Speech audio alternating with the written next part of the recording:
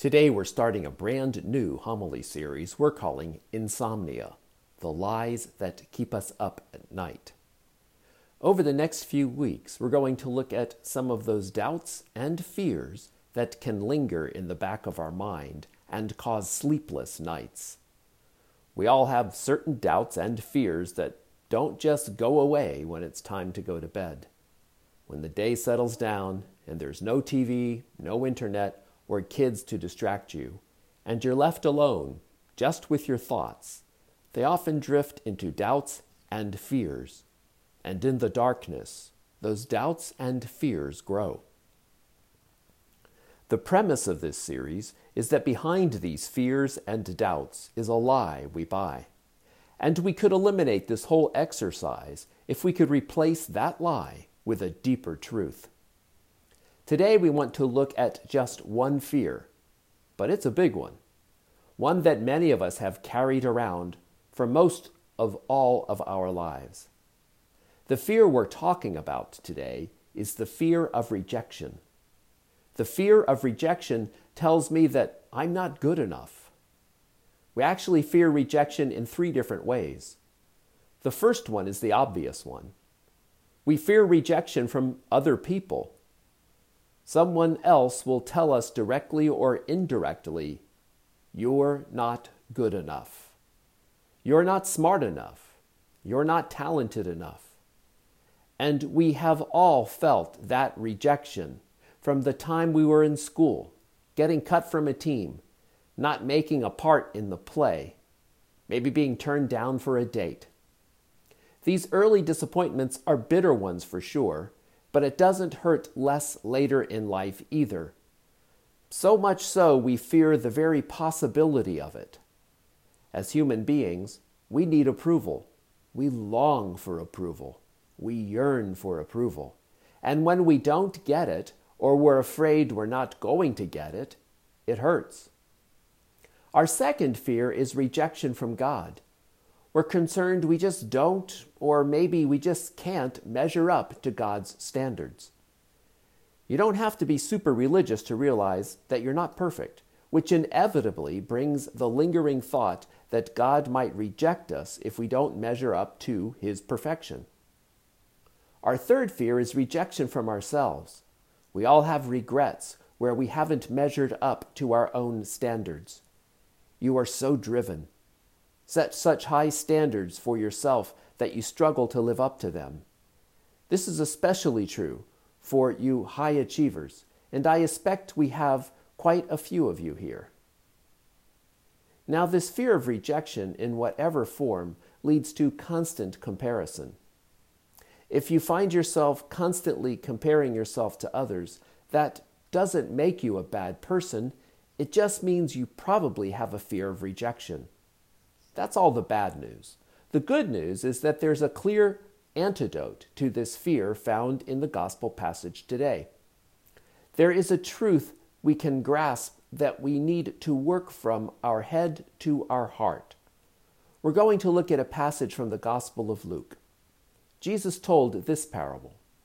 2 people went up to the temple area to pray. One was a Pharisee and the other was a tax collector.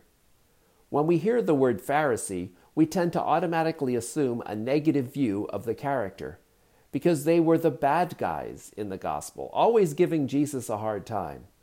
For us, the word Pharisaical conjures up images of hypocrisy.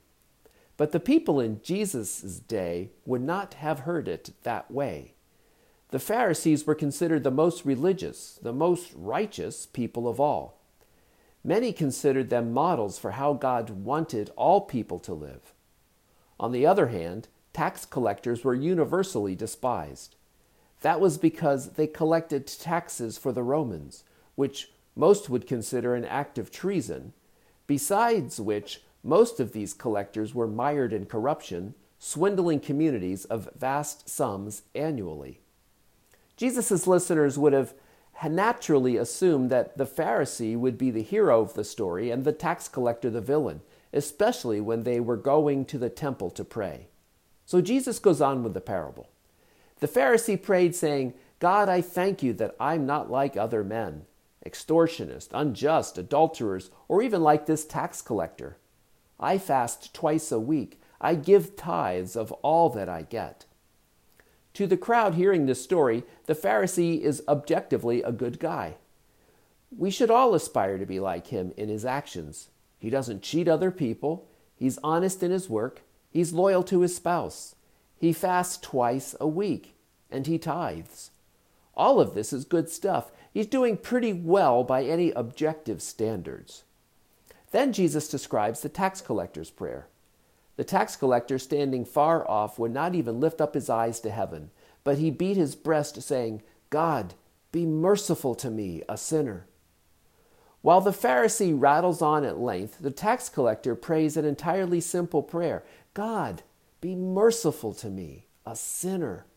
He throws himself upon God's mercy, acknowledging that on his own he is not sufficient, that he deserves to be rejected by God. His actions are not enough to endear him to God. The whole crowd listening to the story would think, "Be more like the Pharisee." Jesus, on the other hand, ends the story saying, "The tax collector left the temple good with God." The Pharisee's prayer was not well received. Measured by human achievement and performance, the Pharisee wins hands down. But to stop there is to live by the lie that we will never be enough. The truth is, we are not accepted by God based on our performance or achievements. God accepts you not based on what you have done, but what he has done for you on the cross. The tax collector went home in a right relationship with God because he sought acceptance based on God rather than himself. The Pharisee who prays to himself about himself went home full of himself and really acted as if he had no need of God. The point of the parable, and the answer for our fear of rejection, is that we don't have to perform our way into a right relationship with God. We simply need to receive his love and mercy with the humility to admit that we didn't achieve it by our own efforts. When we do perform good works, and we must perform good works if we're going to grow in Christ, we are free to do them out of love for God, to become more like God, who was all giving. We do not do things out of a need to earn God's approval. We do them out of love for God and to become more like him.